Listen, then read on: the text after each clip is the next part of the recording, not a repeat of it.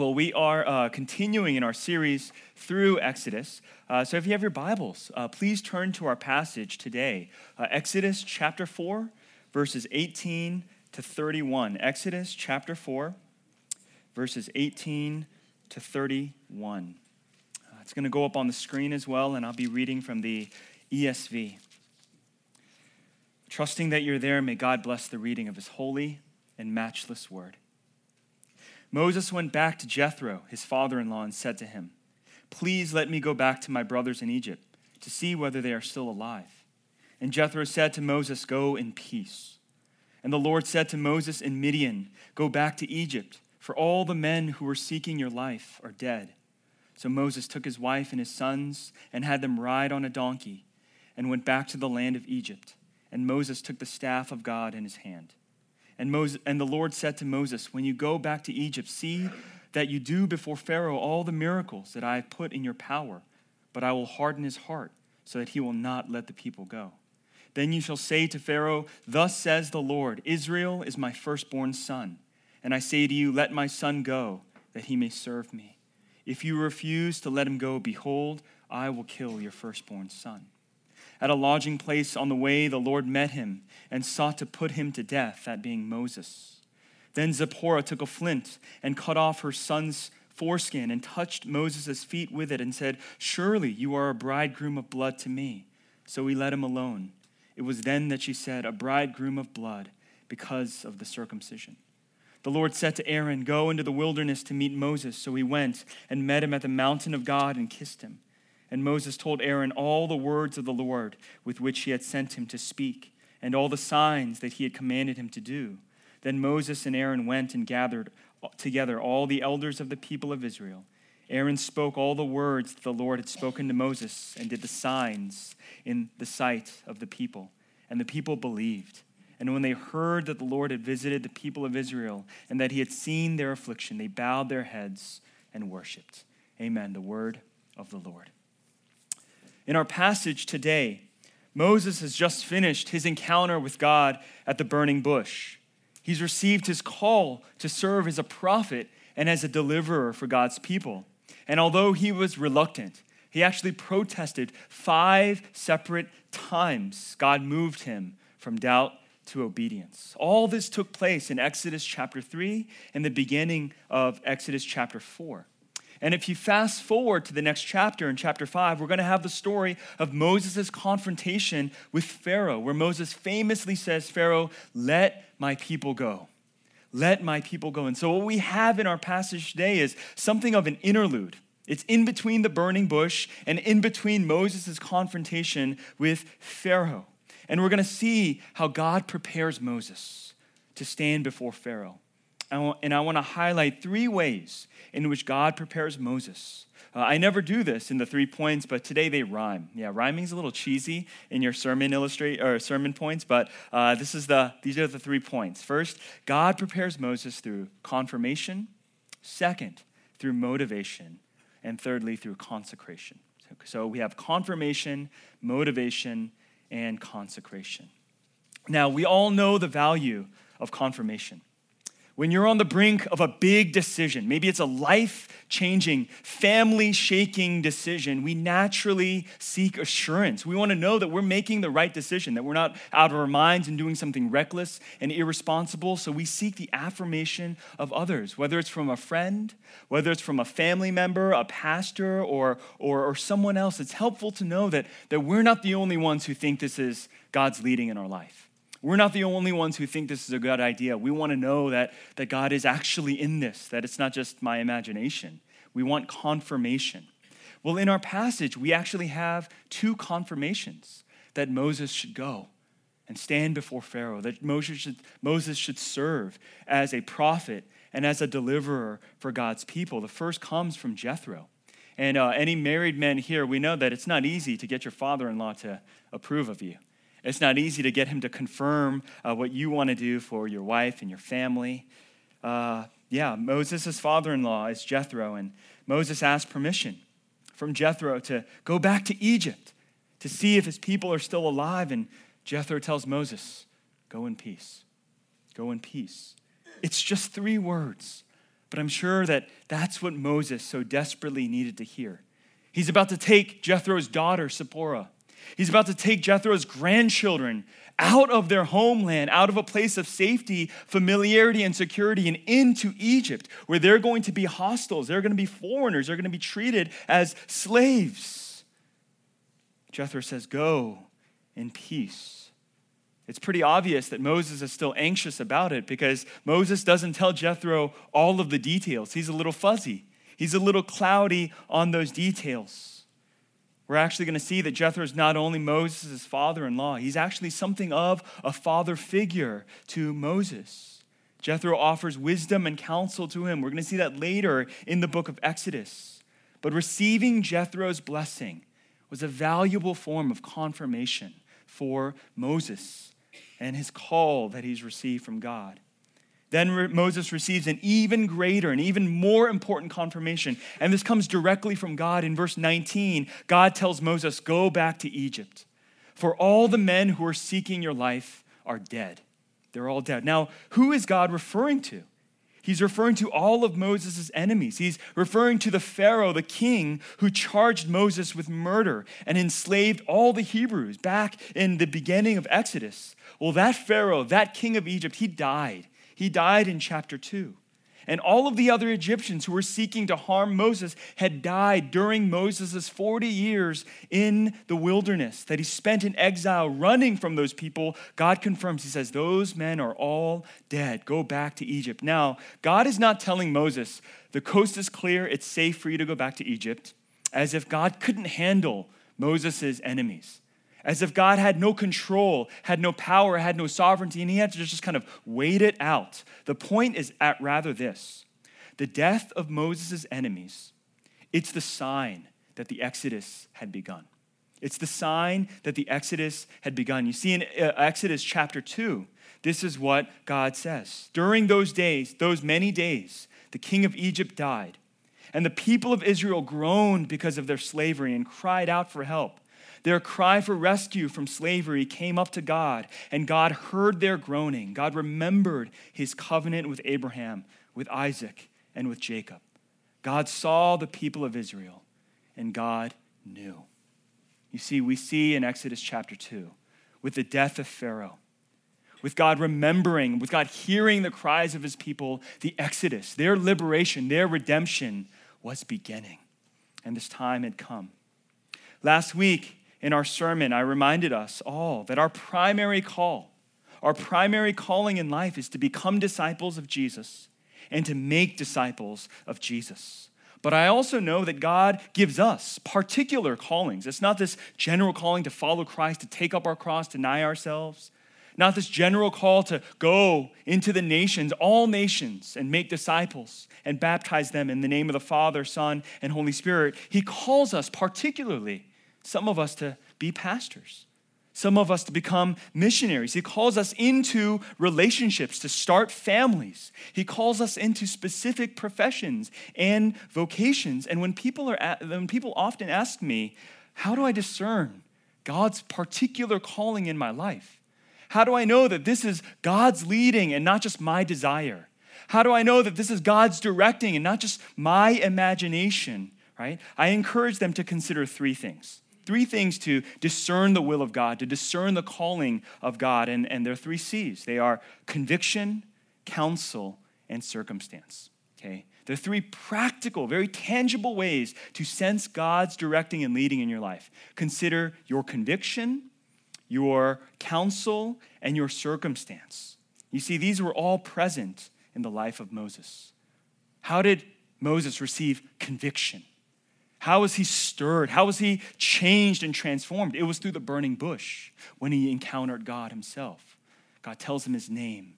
God speaks his truth into Moses' life. He calls him to go and serve as a prophet and as a deliverer. He changes Moses. He convicts him.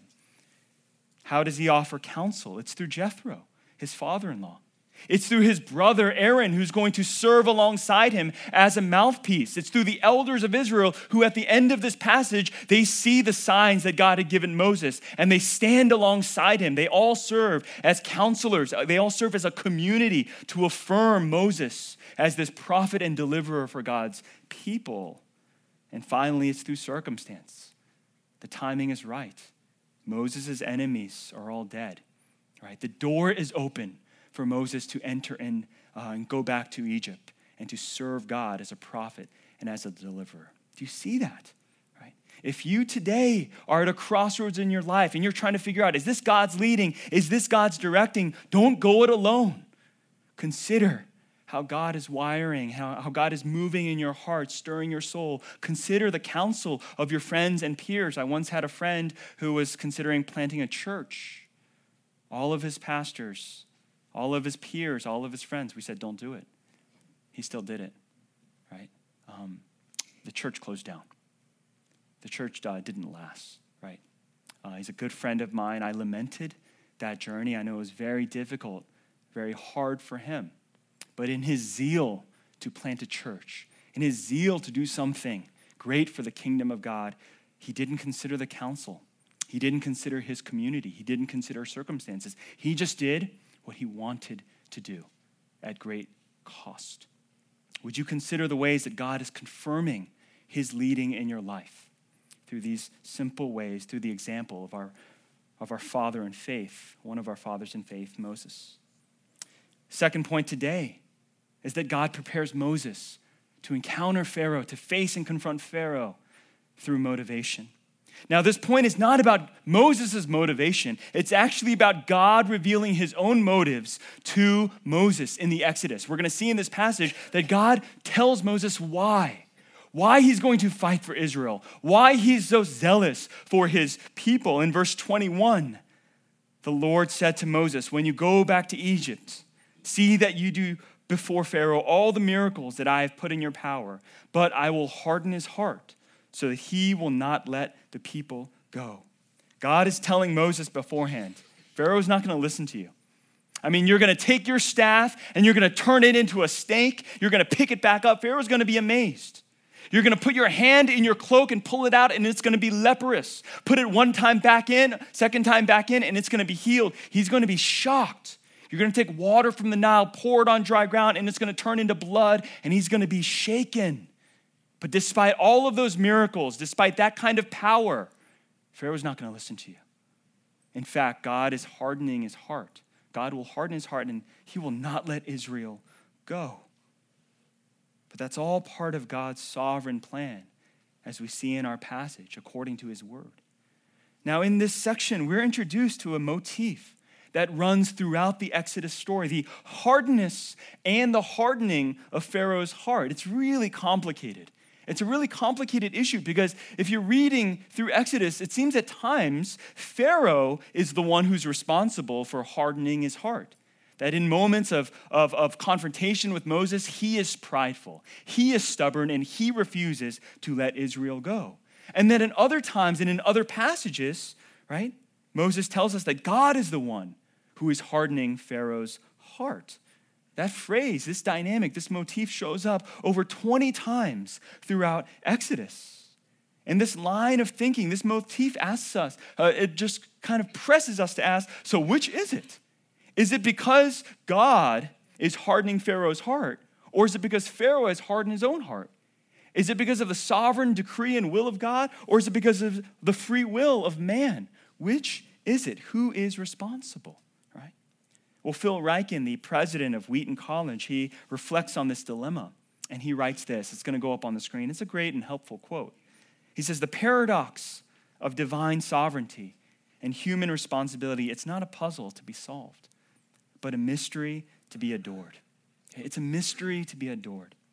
As human beings made in the image of God, we make a real choice to accept or reject God. But even the choice we make, it's governed by God's sovereign and eternal will. Okay? I mean, we can think of it over and over again, and we will rack our brains trying to figure out, is it God's sovereign decree, or is it our free will and our responsibility? And the wonder and the majesty, the mystery of God is that God is able to work out all of his plans, all of his sovereign desires, all of his sovereign decrees in accordance, right, with and alongside our free will.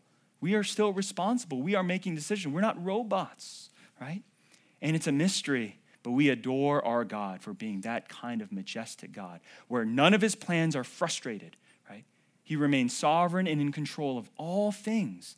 And at the same time, we, as humans being created in the image of God, we are still free. We are still responsible.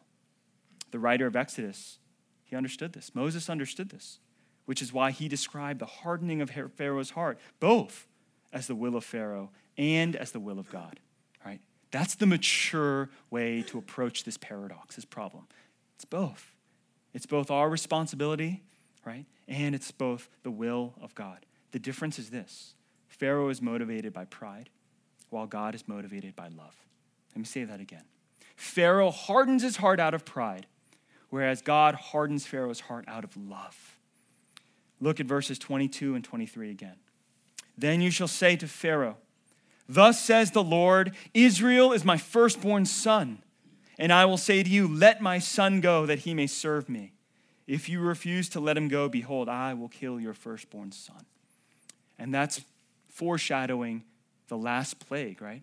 We're going to look at the 10 plagues that God lays over Egypt. That's the last plague. But I want you to notice, what does God call Israel? Right? If we had to list out the names of Israel, we wouldn't have listed this name. We're so unfamiliar with this title. But God calls Israel what? My firstborn son. And he says, let my firstborn son, let my beloved son go that he may serve me. And this shows us the true motive and heart of God in the Exodus. It's the heart of a father. You see, church, God is not simply anti-slavery. He didn't just see the Hebrews as slaves in Egypt and say, man, that is terrible. I need to do something about it. He didn't just say, I'm a God of justice, right?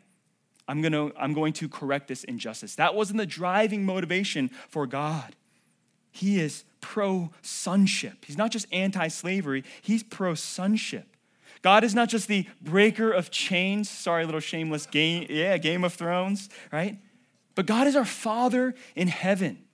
He's our Father in heaven, and it's that love of a divine Father that is motivating all that God is doing here in the Exodus story. A good example is parents.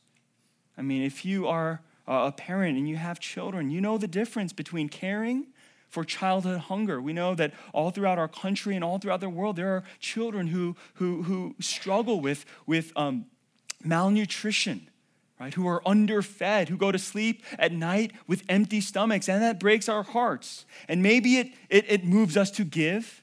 Maybe it moves us to volunteer and to contribute. We know that's an issue, childhood hunger. But we have a different experience, a different kind of zeal when it's your child who is hungry, when it is your beloved son, when it is your beloved daughter who is in need. You don't just write a check. You don't just have a heart that's a little bit stirred and moved. You go and you do something about it. You do whatever you can to stop your baby from crying so you can feed that child, right? I mean, even right now throughout our church, there are tons of babies, and I'll see them crying, and they might be hungry, and I'm not going to do anything, actually. At best, I'll be like, hey, where's your mom? Where's your dad? They need to feed you. But if it's my son, right, I have a different motive, a different ambition, a different responsibility, a different burden to feed and care for and provide for my son. And in even a greater sense, slavery. Right now, even today in our world, there is the problem of human trafficking. And that breaks our hearts because that means someone's son, someone's daughter is enslaved and in bondage under a captor and being abused. And that stirs us. That breaks our hearts. But if it's your child who is enslaved, if your child has been kidnapped, what would you do? How different would your actions be? How much more costly would your sacrifice be? And this is the heart of God, not as somebody who's like, oh, slavery is a problem, I'm going to do something about it. It's no, he sees Israel as his sons and daughters. And he has a different kind of zeal, a different kind of love, a greater and deeper motivation to liberate them, to save them, to redeem them. And the gospel actually tells us God didn't spare his own son so that you and I can become sons and daughters of God. This is the love of God. In the story of the Exodus, God is not simply just working out freedom for the oppressed people. It's the story of God loving and liberating slaves because he loves them and he desires for them to be his sons. That's the driving motivation. That's why God is so invested, so passionate and zealous. This is the goal of the gospel, church. Not just to forgive you of your sins, not just to wash you clean white as snow, it's to make you his sons and daughters. The goal of the gospel is adoption, that you and I would experience God not just as our creator, that we would know Jesus not as our Savior, but that we would ultimately know God as our Father in heaven, that we would be able to cry out those precious words, Abba, Father, 1 John 3. See what kind of love the Father has given to us, that we should be called children of God. And so we are. Friends, that's the kind of love that God has for you. That's the kind of sacrifice God has made through his Son for you, that we would be called children of God. And so we are. The final point in today's message is that God prepares Moses through consecration. Okay? The first was confirmation. The second was motivation, that Moses would know God's heart, his driving motive for the Exodus. And finally, consecration. What does it mean to consecrate? It means to set something apart, to remember holiness. What happens next is a really bizarre scene. As Moses is traveling back to Egypt with his family, Jethro said, go in peace, right? Go in peace. We're told that suddenly God is angry with Moses, and God intended to kill him.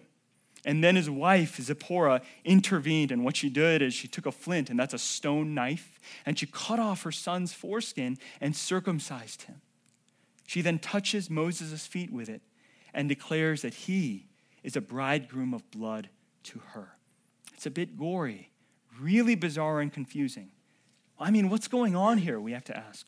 In one moment, God is blessing Moses. He's confirming Moses. He's speaking to Moses. And in the next, he's angry with him. In the next moment, he's about to kill Moses. Why? Because God is reminding Moses that he is holy. God is reminding Moses of what it means to be part of his covenant people. You see, we have to ask this question. Why did God have mercy on just Israel? At this time, Israel is not the only enslaved people in the world. Slavery was common throughout the world at that time. There were slaves in the Roman Empire, slaves in the Assyrian Empire, slaves in the Egyptian Empire. Why did God only work to liberate these Hebrews, this small nation of Israel? And the answer is this. God chose to liberate them because of his covenant with Abraham. God remembered his covenant and his promise with Abraham back in Genesis chapter 17, back in Genesis chapter 12. That was the basis of God's faithfulness. That was the basis of his love and his action. He had made a promise 500 years previous to Moses' ancestors, to Abraham and his offspring. And as God remembered his covenant with Abraham, God was reminding Moses, you have to remember that as well. I'm not the only one that's going to remember this covenant. Moses, you must. Israel, you must remember our covenant as well. If Moses intended to serve the God of Abraham, Isaac, and Jacob, he then had a covenant obligation, a covenant duty to circumcise his sons, but he hadn't done it. He didn't put the sign of God's covenant, the sign of the Abrahamic covenant on his sons. Look at me with Genesis 17, verses 10 to 14. This is the Abrahamic covenant and the sign that God gives Abraham. This is my covenant, which you shall keep between me and you and your offspring after you. Every male among you shall be circumcised. You shall be circumcised in the flesh of your foreskins, and it shall be a sign of the covenant between me and you.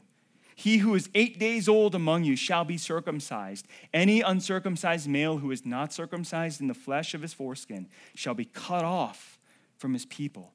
He has broken my covenant. Do you see why that's important? You see, circumcision was literally the distinguishing mark of God's people. It was a sign that they were the sons and daughters of Abraham. It was a sign that they were members in God's family, God's covenant community. But God warned them, if you do not circumcise your sons, you will be cut off. You will be cut off. Two things we see from this passage. The first is this: we must remember the covenant. There is great importance in keeping the covenant of God. And one of the chief ways we do this is by observing the signs of the covenant. You see, church, we're in covenant with God. Okay? For Israel in the Old Testament, for the Jews, that sign that you were in the covenant, it was circumcision. What is it for us? It's baptism. Baptism is the sign of the new covenant in Christ. And what we see in Colossians chapter 2 is Paul connects these two signs between circumcision and baptism. In Colossians 2:11, this is what Paul writes. In him also you were circumcised with a circumcision made without hands, no flints, by putting off the body of the flesh by the circumcision of Christ, having been buried with him in baptism, in which you were raised with him through faith in the powerful working of God who raised him from the dead. Important qualifier: you are not saved by the sign. The Jews were not saved because they were circumcised. Christians are not saved because we are baptized. No, it's the other way around. Because we are saved by the grace of our Lord Jesus Christ, we need to wear the sign of the covenant. We need to experience that sign. We need to be baptized. Oftentimes people ask me, Pastor, is it okay for me as a Christian not to be baptized? The answer is no. The answer is no. If you are saved by the grace of our Lord Jesus Christ, the call is to be baptized. That's the outward sign of an inward reality. It's the outward sign of an inward reality. Let me give you an example of this. All the married men here, on that wedding day, when it's time to exchange the rings, you exchange your vows, you're about to be married and united with your wife. You put the ring on your wife and she says yes, and with this ring I thee wed. And then it's her turn to put it on your finger and you say, no, thank you. What's going to happen? If you say, oh, we're married, but I will not wear the ring. That's an unhealthy marriage, right? That's an awkward sign. That's like, yeah. We're married spiritually. We're married in intent, but I'm not going to wear the ring. I'm not going to tell the world. I'm not going to show and embrace the sign that we are married. Now, I know there's some guys that don't wear rings. It's just uncomfortable, or you lost it and you never bought a new one. That's okay. You work that out with your wife, right? But it's another thing to refuse the sign. It's another thing to refuse and reject the sign. And this is why obedience matters, because the relationship matters. The sign is an outward symbol of an inward reality. So brothers and sisters, have you been baptized? Parents, will you baptize? Have you baptized your children? Not as a religious rite, but in faith, because you are a member of this covenant family, and you believe your children are members of God's covenant family. The covenant and the promise is for us, and if we receive it, we should embrace that. We should wear it. We should live it out. Moses didn't, right? He didn't obey God. He didn't take the sign of the covenant seriously. He didn't have his sons circumcised on the 8th day, and it almost cost him his life. That's how seriously God takes the covenant. That's how seriously God takes the signs of the covenant. The second thing that we see is that Moses is spared by the obedience of another.